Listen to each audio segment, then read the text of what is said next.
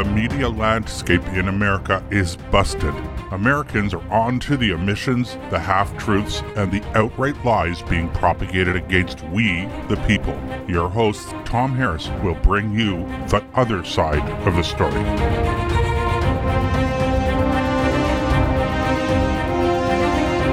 Is Canada pulling its weight in NATO? It certainly looks like the government of Prime Minister Justin Trudeau has let our allies down badly in that regard. Consider, during the First World War, over 650,000 Canadians and Newfoundlanders served. So out of a population of about 6 million, 100 in 1,000 people served in the armed forces. At the end of the Second World War, Canada possessed the fourth largest air force and fifth largest naval surface fleet in the world. In total, more than 1 million Canadians and Newfoundlanders served in World War II, both at home and around the world. The population at the time was about 12 million, so that's 83 people serving per 1,000 population. However, by 2021, Canada had only about 67,000 full-time military personnel, or about 1.9 military personnel per 1,000 people in our country. That's in contrast to about 4 military personnel per 1,000 people in the United States. In 2014, at the NATO summit in Wales, the government of former Prime Minister Stephen Harper promised to boost defense spending to 2% of our GDP. But the Trudeau government, now in power since 2015, has dragged its feet on this, and we spend less than 1.5% of our GDP on defense. This led to a démarche, or diplomatic letter, being sent to Canada's National Defense Department by the Trump administration. Peter MacKay, who was defense minister for 6 years under Harper, said that such a letter amounts to, quote, a very serious diplomatic slap, not on the wrist, but in the face. To discuss this topic and other Canada-related issues of interest to Americans, I have, for the second time in 3 weeks, no less, my friend Joseph Ben-Ami to be my guest in today's show. A former naval officer, Joseph Ben-Ami is host of The Joseph Ben-Ami Show. He's a respected and entertaining television and radio commentator and public speaker, offering insights on culture, politics, and current affairs from a conservative perspective. Joseph was president of the conservative think tank Arthur Meehan Institute for Public Affairs from 2008 to 2017. Prior to joining the Meehan Institute, he was executive director of the Institute for Canadian Values, and before that, director of government relations and diplomatic affairs for the well-known Jewish advocacy group B'nai B'rith. He has served on numerous organizational boards, including the advisory board of Jews Against Anti-Christian Defamation. Really relevant to this show, Joseph is a former policy aide to Stephen Harper, Canada's former Conservative Prime Minister, as well as Stockwell Day, Harper's predecessor as party leader. He has served as consultant speechwriter for several senior executives and political officials. So he's a good one to talk about all sorts of things, especially this defense issue. So welcome to the show, Joseph. Glad to be back. Yeah, for sure. So was my introduction a little overly critical in your opinion, or is Canada not pulling its weight when it comes to NATO defense spending and, our total national defense spending? Well, I think you have to have a little perspective. I think, first of all, the numbers that you've cited are quite accurate.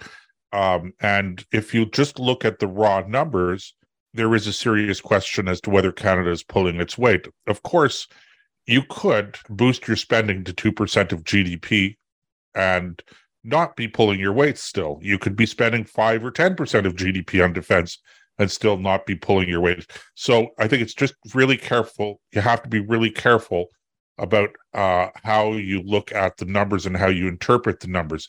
That said, I don't think that there's any question that Canada has fallen down, if you will, on the job of pulling its weight in the area of collective defense. But not only that, you have to also bear in mind that we're not really pulling our own weight domestically on defense.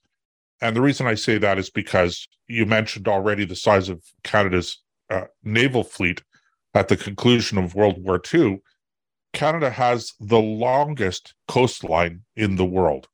And one of the things that the Navy, for instance, is responsible for isn't just fighting wars, but it's also important for drug and criminal interdiction, immigration. We do get illegal immigration from boats and ships over the years. It's responsible for environmental protection as well. So there's a whole gamut of things that our military is responsible for that we don't really, even domestically, have the capacity to fully discharge. Mm-hmm. So that's kind of a long-winded way of saying, you're right. I don't think that we are keeping up with our responsibilities, neither domestically nor internationally, when it comes to defense. Mm-hmm. When I was in the military, Prime Minister Pierre Trudeau was in charge, of course, and we found that the funding was dropping even then. So is that when our funding really started to become insufficient? Well, again, you have to be careful not to look at this strictly through the prism of funding, but I think absolutely under Pierre Trudeau is when you saw a significant reduction of our willingness and our ability to contribute at the same levels that we had been contributing, particularly to NATO. For instance, under Pierre Trudeau, we closed military bases in Europe that had been open since we first became involved with NATO, since NATO's inception. So, even if you're meeting that 2% target, the question is, what are you doing with the resources that you're purchasing with that 2%? The other thing, I just have to be fair, because I like to say I'm like a hockey referee. I call them as I see them. Yeah. But it's important to remember that this decline in Canada's military has occurred not just under Liberal governments, not just under the current Prime Minister, Justin Trudeau, but under Conservative governments as well. And again, in fairness, to give a little perspective, you started off by citing the kind of numbers that Canadians contributed to both the First and Second World War efforts.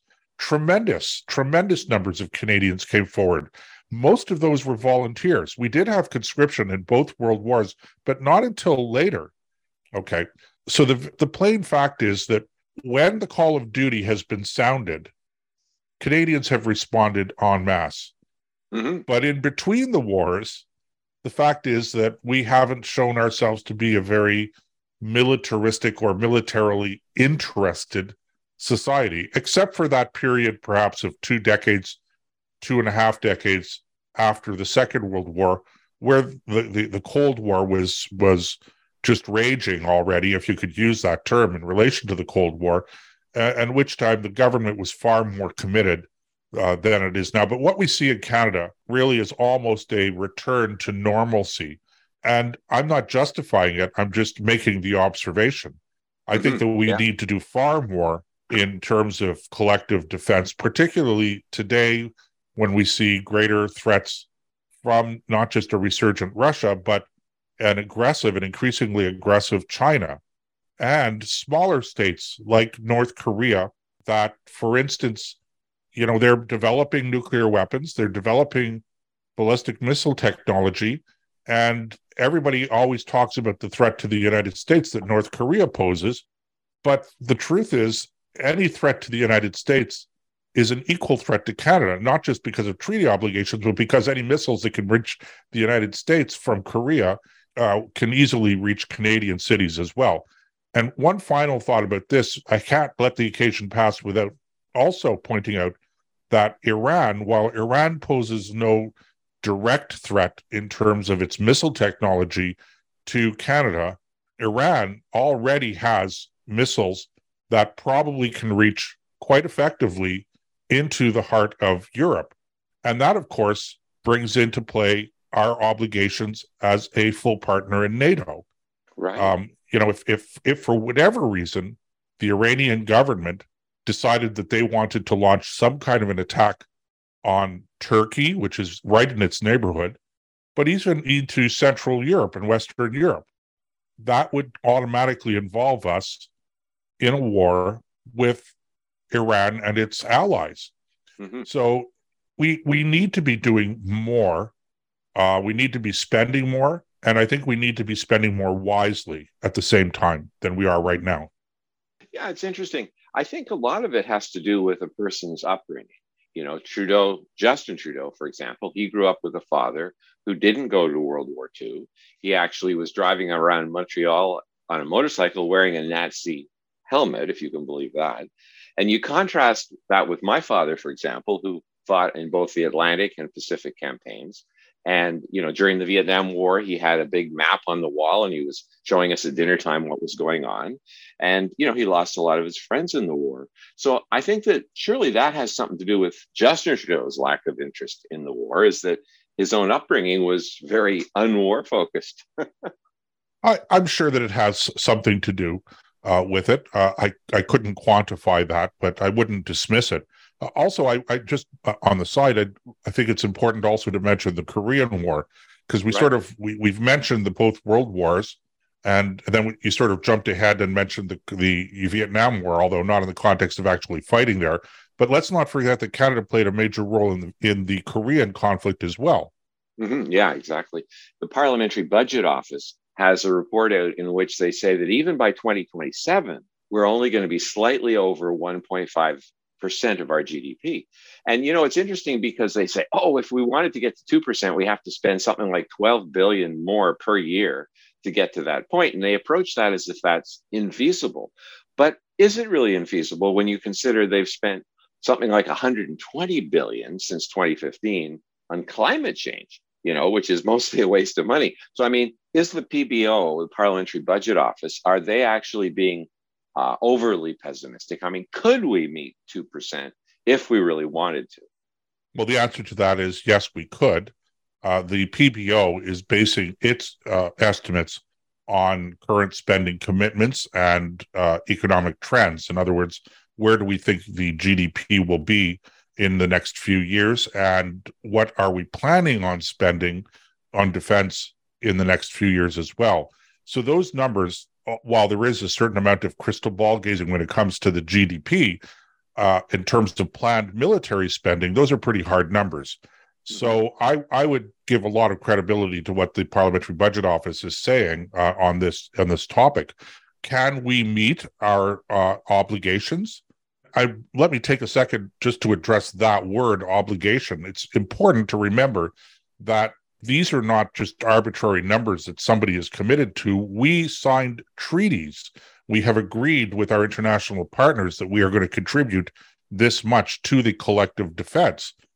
So one wonders what the point of signing a treaty is if you have no intention of ever following through on it.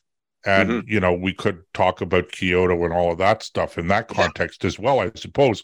But, we have this crazy idea that you could just go out, sign a treaty, come back, give yourself a pat on the back, say we did a wonderful thing, we made a commitment, but never follow through on it.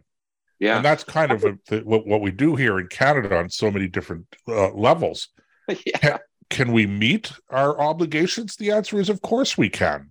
It would require a certain amount of rejigging where the money is allocated in terms of our overall federal budget. It may require some extra spending, but the interesting thing about spending money on the military is that you're actually hiring people directly. So in most cases, there's a positive effect on employment as well, where just simply giving a loan guarantee of $13 billion to some Volkswagen-related company that's promising to build EV batteries in Ontario, that's much more speculative. So it's all about the political will, Tom, and we just don't have the political will at this moment in the country to boost military spending to the levels that we've promised we would. Yeah, and we've had 9 years since that NATO summit where we actually signed a treaty, or at least an agreement, to boost our military spending to 2% of GDP. Surely in 9 years, that was enough time to get up if we wanted to. Well, it's worse than that, because the 2% level was already the target that we'd agreed on before. So the Harper government in 2014 was only reiterating Canada's commitment that other countries in NATO have already were also committed to as well. So I don't know when the 2% target was established, but it certainly was established long before 2014. Mm-hmm. Now, Trump actually gave a bit of a slap in the face to quite a few nations at that time. Have others responded? Obviously we haven't, But have others responded, say Germany and England? Are they boosting their spending on defense? The answer to that is yes.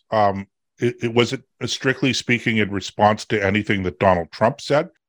Certainly there was an element of that, but also you see a lot more concern about defense spending in Europe in reaction to what's happening in Eastern Europe right now between the Russians and the Ukrainians. And who knows where that's going to turn out. We just learned this past week that the Russians are planning on stationing short-range tactical nuclear missiles in Belarus, which is effectively surrounding Ukraine. I think that that's a potentially serious escalation. But then we have this. I again think muddy-headed thinking in the halls of politicians with respect to expansion of NATO.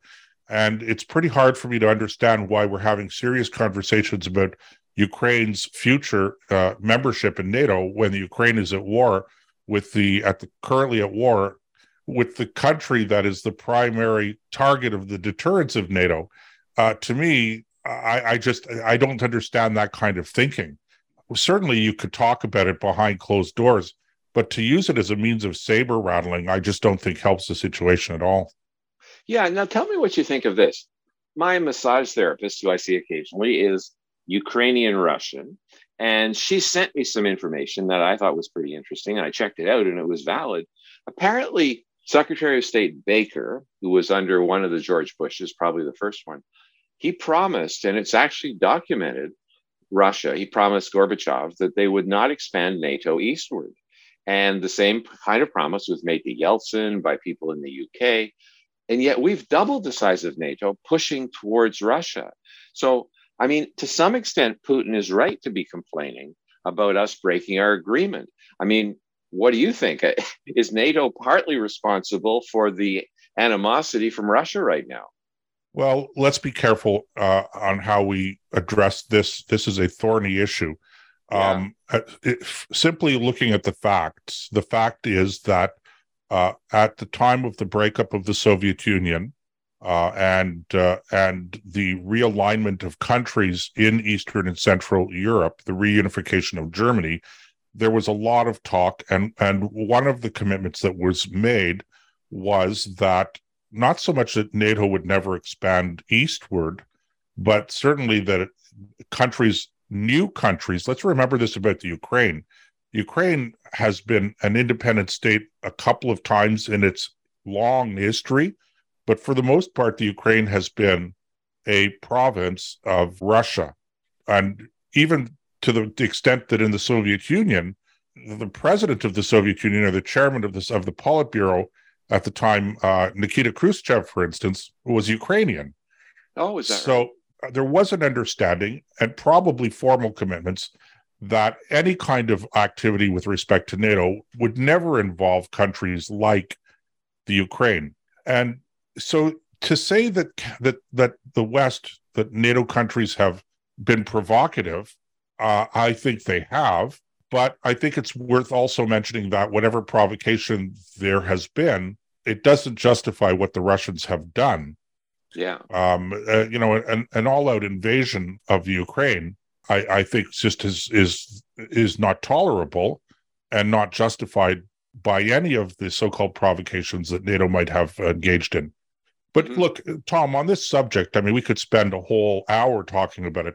But the truth is that there has been no real hard border between Russia and Ukraine, not just for many years and decades. It's only recently that we have a hard border. Prior to that, there was actually no effective border whatsoever. So you're talking about two ethnic groups with two fairly similar but different languages that have been living in the same country for many, many years, for centuries, in fact. And so when the Ukraine became independent, there were areas in the east of Ukraine that were very ethnically mixed up. And these territories have been in dispute, frankly, since the days of the independence of Ukraine back in the early 90s. And with periodic fighting back and forth, both formal and informal. I believe it was Ron DeSantis that made the observation that the war in the Ukraine with Russia has essentially been, or was essentially, a border war, a border dispute. And he's not wrong about that. Of course, it's now become much more than that, but it's important, I think, for us to have some perspective. I'm not defending Russia, but at the same time, I think that we've gone perhaps a little bit overboard with putting the Ukraine and President Zelensky on a pedestal. Vladimir Zelensky is no Winston Churchill. And for more reasons than just the simple fact that Winston Churchill would never have contemplated giving a speech to Congress in Washington in a tracksuit. Yeah. Well, also apparently he imprisoned the opposition leader after the election, and they say has had journalists assassinated. I understand the Ukraine actually rated worse on the corruption index even than Russia in one of these, assessments. So you're right. I mean, he's no choir boy. Yeah. So I keep asking whenever this subject comes up, what exactly is our compelling interest in what happens in Ukraine? Because if it's deterring the Russians, which is the primary object of NATO, I'm asking myself, do we really believe, and this is an open question, by the way, I'm not drawing any conclusions here, but it's difficult for me to believe that the Russians are really on a campaign to expand their territory to reestablish the old Soviet Union. And the reason I say that, Tom, is because if they wanted to reestablish the old Soviet Union, it seems to me that the logical place to start wouldn't be with the Ukraine, which everybody knew was going to fight back. Yeah. But maybe you'd concentrate on some of the softer targets like Kazakhstan, like Uzbekistan, like Turkmenistan, and Azerbaijan, Armenia, and these places that are all independent former members of the Soviet Union, but are now independent countries. These would be far better targets for the Russians to go after if their goal was to reconstitute the old Soviet Union or even the old Russian Empire. So I'm having difficulty understanding why it's so important for us to expand NATO to the east if the goal of NATO is to deter Russian expansion. And again, these are hard questions to ask, and they're difficult questions to answer, but I do think that these are questions that need to be answered. Unfortunately, we live in an environment where not only do you get shut down and yelled at and called names from the left, but you suffer almost the same degree of consternation from your friends on the right. Yeah. And so, what happens to a person like me that likes to be a little bit level-headed and reasonable and that is open-minded, and I'm a man of the right, but I'm a man of the right because I'm open-minded. Yeah. Like Dad said, he's not left or right, he's sensible. Excellent way to put it. Yeah, he said he'll listen to arguments from both sides and maybe he'll agree with something on the left. I mean, it's not we're part of this tribe. We have to always agree with the people. Tucker Carlson, I guess he ran into trouble on this issue because he was prepared to ask the kind of questions that you and I are asking. And yet, I think you're right. I think that to have a proper understanding of these issues, and I'm certainly no fan of Vladimir Putin, but to have a proper understanding, you have to look at history and you have to ask and try, at least at times, to see it through Putin's eyes, to understand what he's going to do next. Because, I mean, the bottom line is we do not want a direct NATO-Russia conflict. I mean, that is something we definitely don't want. So just jumping back to the Canada issue, right, of course, a little bit safer and more at home.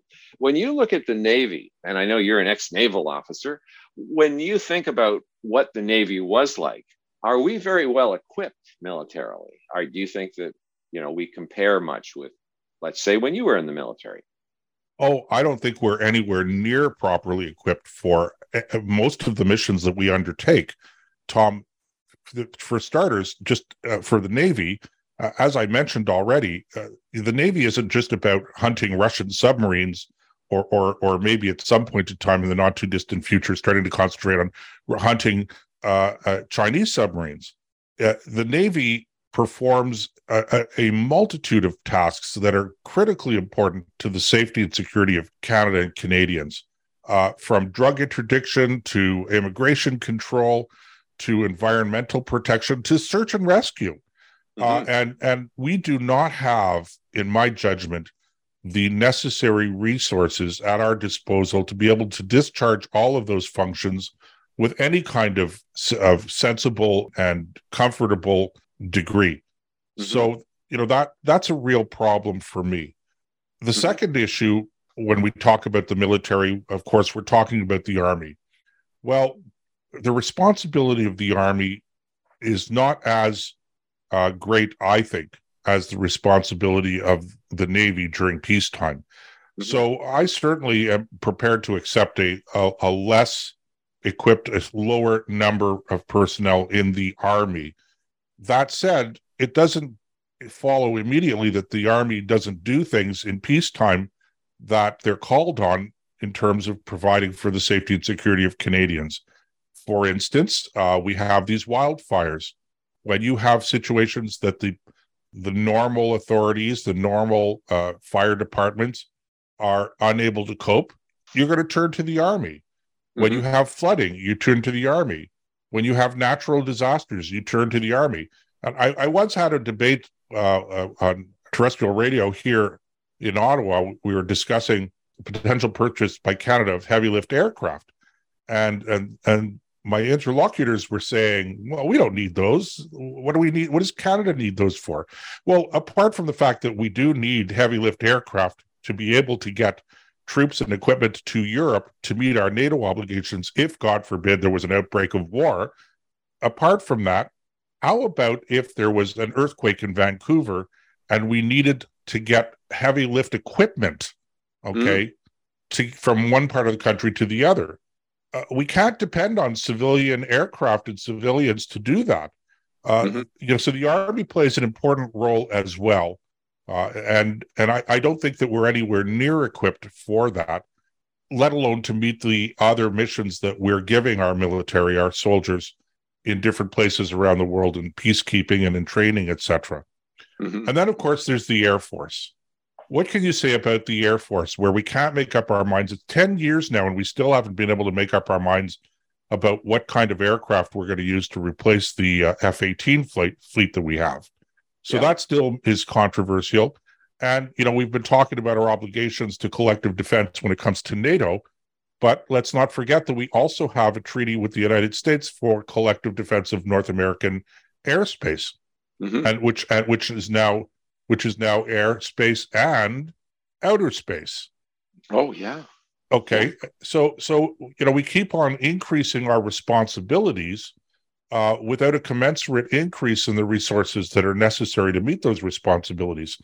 And I, for one, while I'm a very big believer in collective defense, and I have no objection whatsoever to American fighter planes deterring Russian aircraft bombers that are coming and testing, which happens on a regular basis, testing our air defense responses, I would feel a lot better if we Canadians were able to contribute equally to the defense of our own airspace. I don't think that's and that's just a question of, call it national pride, I guess. But I was always brought up with the belief that you should be willing to look after your own affairs before you start looking to other people to look after your affairs. And I feel like on so many areas that we've been falling down on the job.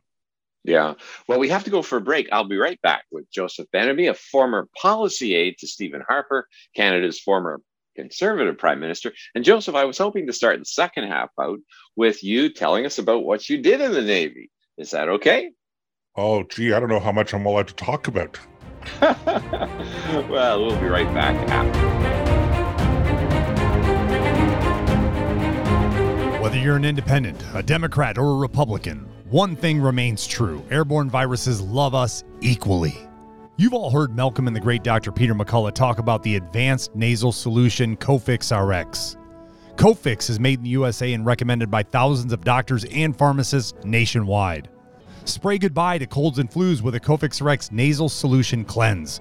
That's COFIXRX.com. Save 20% by using promo code OUTLOUD at CofixRx.com. Trouble concentrating or recalling information is frustrating, embarrassing, and kills productivity. Nutrition company Healthy Cell created Focus and Recall to boost your brain power. Unlike other supplements that don't work, Focus and Recall is not a pill. It's a gel you swallow with ultra-absorption of science-backed ingredients to help you immediately sharpen focus, concentrate longer, and strengthen recall. Go to healthycell.com and use code OUTLOUD for 25% off your first order. Risk-free. Love it or your money back. Guaranteed. Healthycell.com. Code OUTLOUD. Here on America Out Loud, we emphasize optimal health, and air is the most essential element for life. The average person inhales over 35 pounds of air every day, yet we seldom think about how to rid the air of pathogens swiftly and safely when we need to. The Genesis Fogger Plus HOCl is the only way to quickly and naturally restore air to its optimal condition. Visit genesisfogger.com/outloud for a free ebook on everything you need to know about HOCl and receive a 15% discount on the Genesis Fogger with promo code OUTLOUD.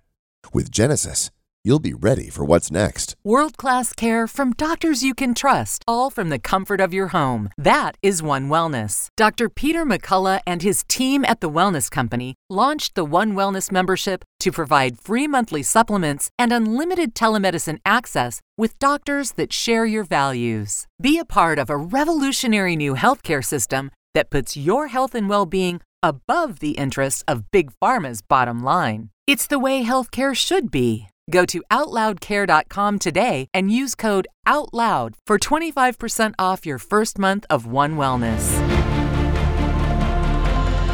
Here we take on the challenges of our generation so that we can preserve future generations. AmericaOutloud.com. 7 amazing years. We know that if America fails, the world will fail. It is incumbent upon us to carry the torch for liberty.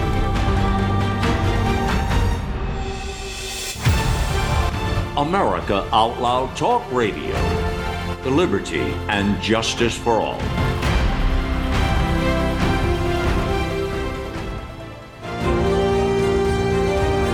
So I'm back with Joseph Benamy, a former naval officer and host of the Joseph Benamy Show. And we'll include a link to his show right after the podcast when it goes up on Monday. So Joseph, what did you do in the Navy?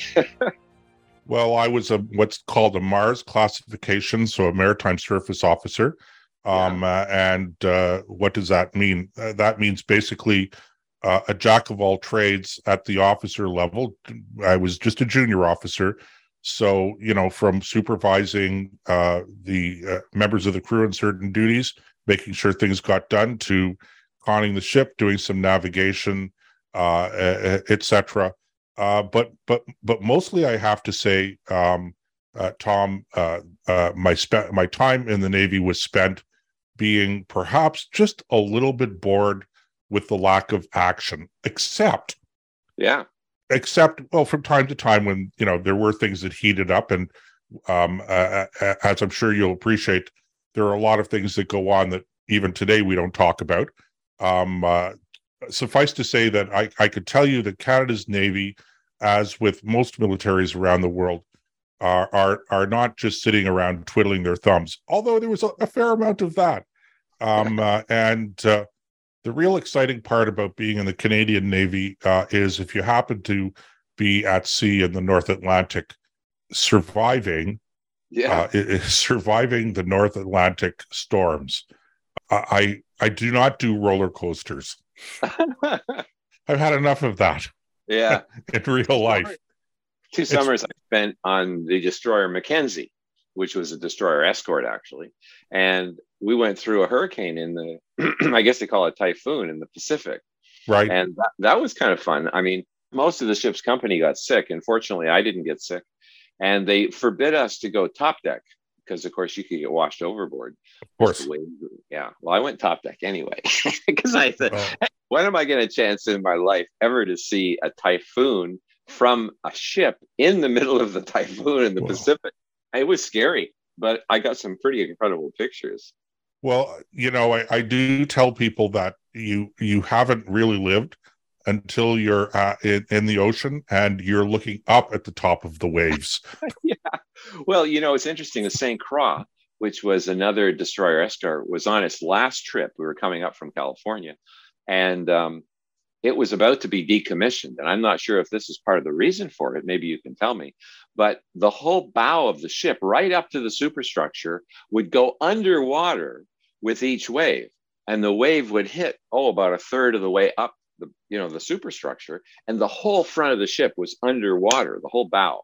Was that perhaps because it was near the end of its life, or is that something that you've seen? No, that's quite common with the smaller ships in heavy seas. And that's why it's really you have to really be careful about how you're conning the ship when you're in those kinds of seas, because if you do things the wrong way and you find yourself pointed in the wrong direction vis-a-vis the waves, you can capsize. It happens. It doesn't happen with really large ships, but when you're talking frigates and destroyers, they're not exactly the big ships. Yeah. And so it's not unusual, at least to give the impression. It is a bit of an illusion, okay, when you're sailing into the waves, okay, and you come across a large swell, it gives you the illusion of actually going underwater, when really what you're doing is you're going through the swell itself. So it's not really underwater, even though you're pretty looks like you're pretty much underwater. And the waves, of course, will come up. Good ones will come up and hit the superstructure, and you think to yourself, how did that not come through the glass on the bridge? Yeah. So it is very exciting, and I'm surprised to hear that you weren't sick, because you're one of the few people that I know that didn't get sick in a storm. Now, sick doesn't mean sick as in whatever, but gosh, when you're on picture this, okay, think of yourself on the biggest roller coaster that you can imagine, but not being able to get off for 12 hours. Yeah. Well, I know the other parts of the crew were not happy campers. They didn't just take the day off. They were just in horrible shape. Well, because what do? You can't sleep. Yeah. Okay. You can't sleep. You want to sit down and eat. Well, first of all, you don't feel like eating. But even if you want to chance it, I mean, you don't even have a stable tray of food in front of you to be able to enjoy it. You want to have a cup of coffee, So what do you survive on? Well, you survive on, the odd sandwich or whatever, if you feel like eating. And I like to say that there's really, when you get right down to it, in a storm anyway, there's really no such thing as a person that isn't seasick. It just depends on how you define seasickness. Yeah. But, I guess I probably was somewhat seasick, but not like the rest of the crew. But, it was interesting. Watching the St. Croix, they had 3-70 guns on the front. And they would go completely, well, as you say, under the swell, and then whoosh, the guns would come up again. I mean, it was a very impressive thing. For a second, when you first see it, you think the ship is just going down. But no, you're right. It was just going through a swell. It really drives home how insignificant we all are as people on this planet. Yeah. The power of the planet is just of nature, it's indescribable. I couldn't possibly find words. The people that sit around, we like to talk about climate change between the two of us, and the people that sit around in their labs and they do calculations and they talk about nature and how man is affecting nature and stuff like that. And whether some of that is true or not, let's set that aside. What astonishes me is their lack of real perception as to how powerful nature is, how immense and how utterly insignificant human beings are up against nature itself. And just when you think about that, sometimes it's just on that basis alone hard for me to believe that when I drive my car from one place to the next to the city, that I'm on the verge of contributing to a catastrophe, a natural catastrophe in this world. it's hard for me to swallow that. I'm not saying it's entirely untrue. I'm open-minded enough about it, but still, when you've experienced the kinds of things at sea, you really kind of think twice about that. Yeah. Well, you might have seen the comedy skit by George Carlin. And he said, save the whales, save the snails, save the bees, save the trees, save the planet. He said, what? The planet's been through a lot worse than us. We've had thousands of years of asteroid bombardment, half of continents covered with lava, and we're worried about a few plastic bags. I think I'll put a link to that video, which, by the way, you have to put it with a lot of swearing because that's what he does. But sure. He really hit the nail on the head. And, talking about climate change, I think it would be worthwhile going back and talking about why Canada signed the Kyoto Protocol. And it was quite interesting because apparently during the Kyoto negotiations, the negotiators had no idea what the impact would be on Canada's economy. So they didn't really know what targets to hit or to at least promise to hit. And so they sent a telegram, which in those days was the way we corresponded back in, 1997. And they asked the Prime Minister's office, what should we do with respect to targets? And he wrote back 3 words: beat the Americans. So we entered into an agreement, like with some of the defense things, where we really didn't know if we could make it. We didn't know or even how to make it. So, of course, I think Harper was right to get out of the Kyoto Protocol, don't you? Oh, 100% correct. Absolutely. Look, we don't have to be part of any international agreement in order to do our part on anything that has anything to do with the environment. Why do I have to agree, or why do I have to sign on to a treaty with 35 other countries or more? If I truly believe that the right thing for my country to do is ABC, then let's get on with doing ABC, irrespective of what everybody else is doing. So, in this respect, I don't really get what the point is of some of these international treaties, except when you start building international bureaucracies that have actually nothing to do with solving the problem that needs to be solved. Mm-hmm. So that's a different subject altogether. Mm-hmm. But absolutely, why do we have to be part of Kyoto? Why? I don't understand it. Nobody's been able to give me an explanation. Mm-hmm. Same thing with the Paris Agreement. I mean, I get the impression that this is all virtue signaling so that when our leaders go to conferences, they can get up on the stage and boast about what we're doing. And yet, you were saying earlier that our main focus on various things, including defense, but also environment, should be on what we're doing to help Canada. And it's interesting that the UN originally wanted 50% of the funding, this was in the Copenhagen conference, to go to adaptation, to actually help us prepare for whatever climate change happens, whether it's human caused or not. In Canada, the last I saw is we're spending only 13%. Most of it is on this virtue signaling, reducing CO2 emissions. I mean, surely that's a mistake where we're spending almost all of our money on what really doesn't affect us in the least. I am an educated man. And I keep on asking this every time I go on a podcast, every time I go on a show, and the subject of climate change comes up. I have an open invitation for people out there to please show me the scientific research behind the assertion that CO2 is causing climate change. I'm astounded that nobody has taken me up on my offer. I just want to see it. There's a lot of claim out there, but there isn't a lot of scientific research. And, I wrote a column that's on my website on this topic particularly, not so much to do with climate change, but to do with what I think is the incredible, disastrous abandonment of the scientific method when it comes to research. Mm-hmm. And so you get this crazy situation where people make an assertion, with climate change, we're going to have more extreme weather. And then they look and they see that there's more extreme weather. So they do what's called, and this is a formal fallacy of logic, of affirming the consequent. that if there's climate change, we're going to see more extreme weather. Okay, that's the assertion, and then they turn around the converse, but the converse isn't true. If there's more extreme weather, that must be because of climate change. Well, first of all, there is no more extreme weather. Okay, as we've well known, it's this stuff is observable and documented.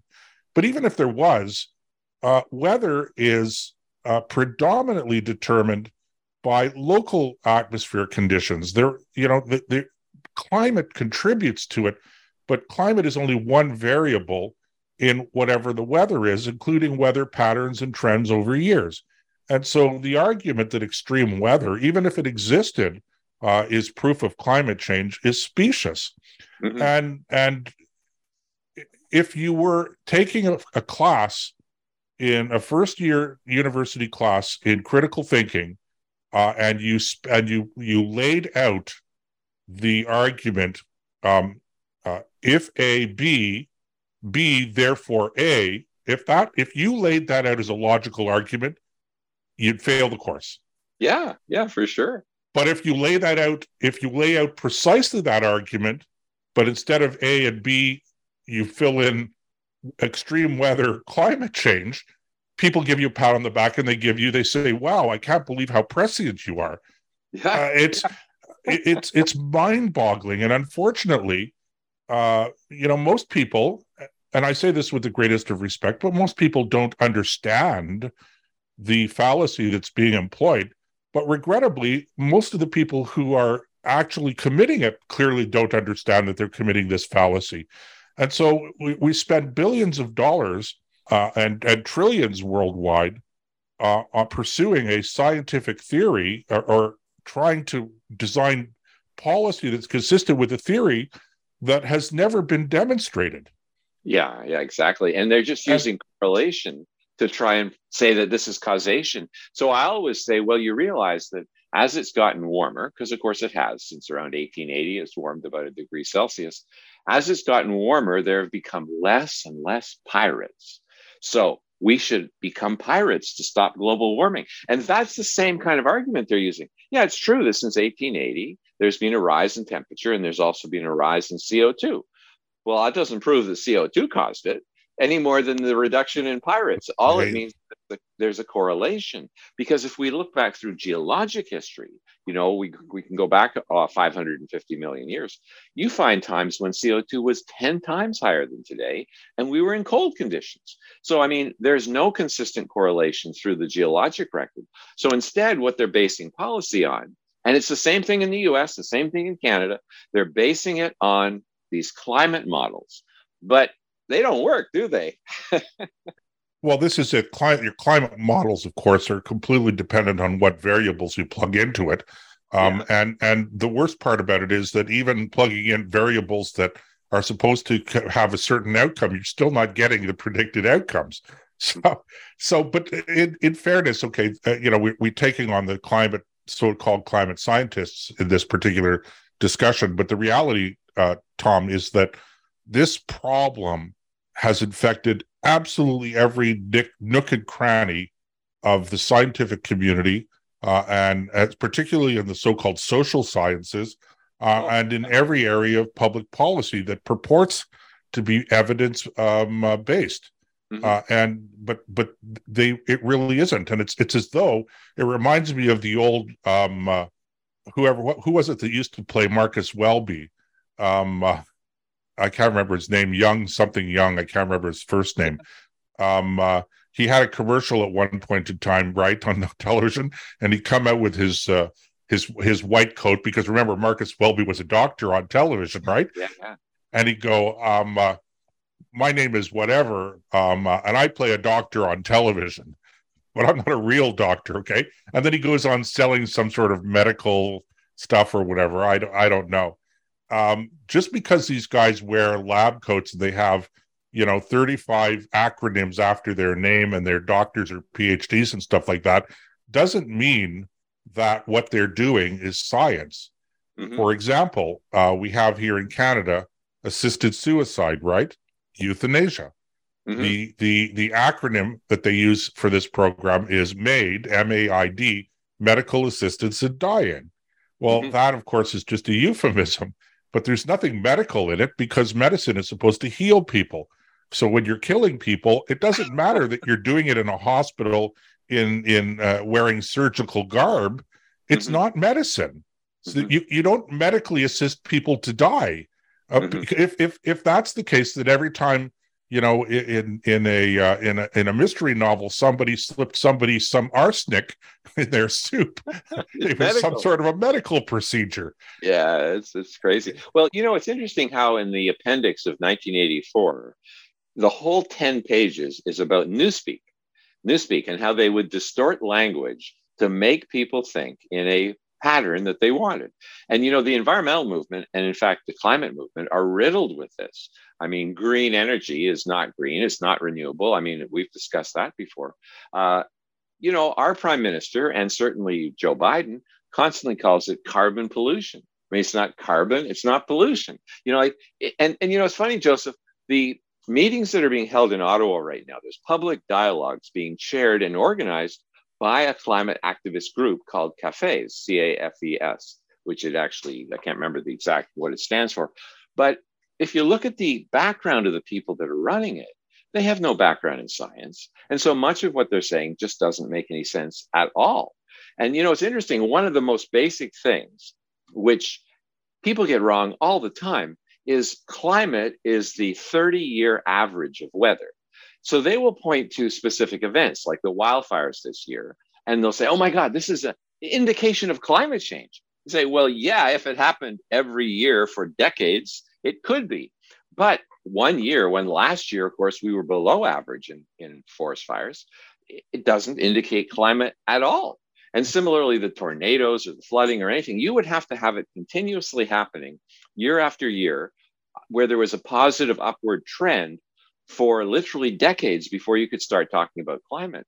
And, you know, it strikes me that one of the troubles here is the people leading the campaign in these various groups don't even have a basic understanding of science.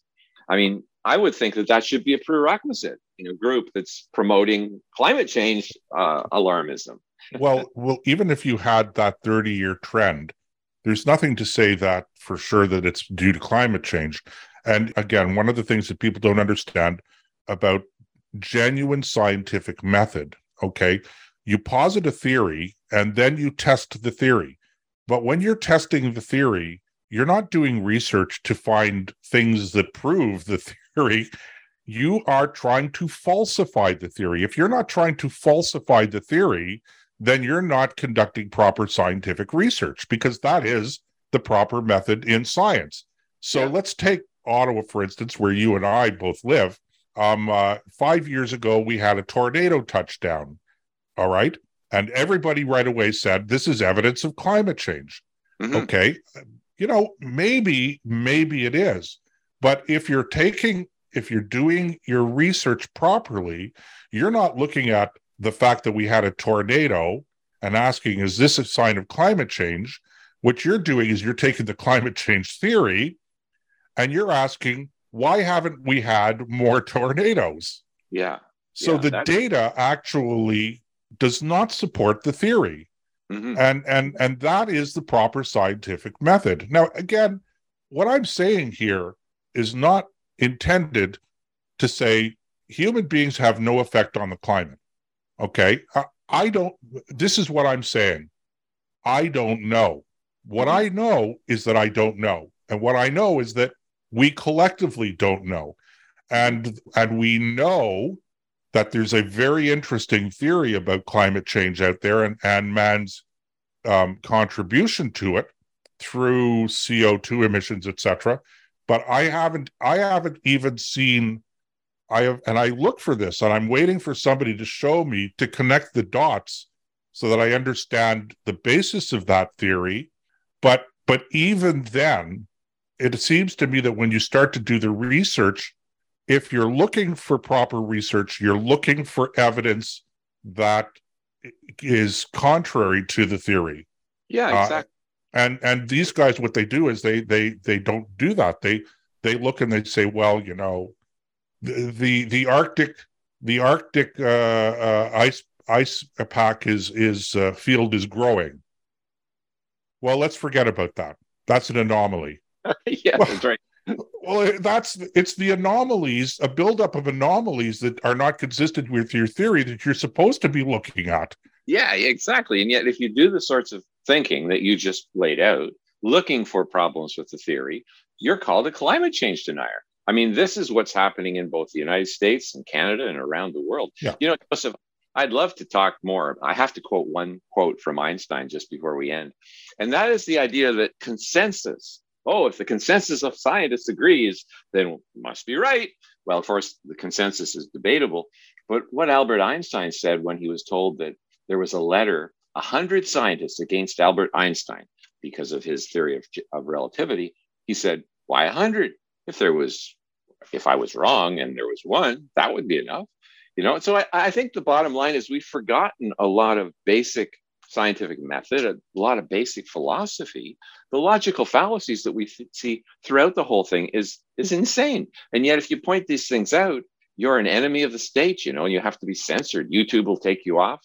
You know, I was banned from various websites because I dared to question any of these things. And the same thing with COVID. I mean, it goes on and on and on. I'd like to keep talking. I'd like to keep hearing what you have to say, but after. Well, let me just conclude by making one observation, Tom.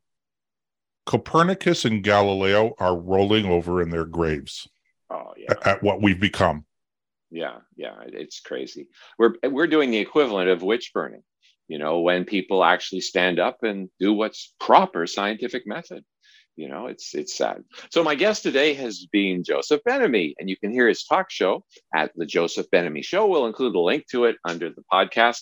He was a former policy aide to Stephen Harper. He's a leading conservative commentator. And Joseph, that was a lot of fun. That was really interesting. So thanks for being on the show. Thanks for having me, Tom. Okay, so this is Tom Harris signing out from the other side of the studio.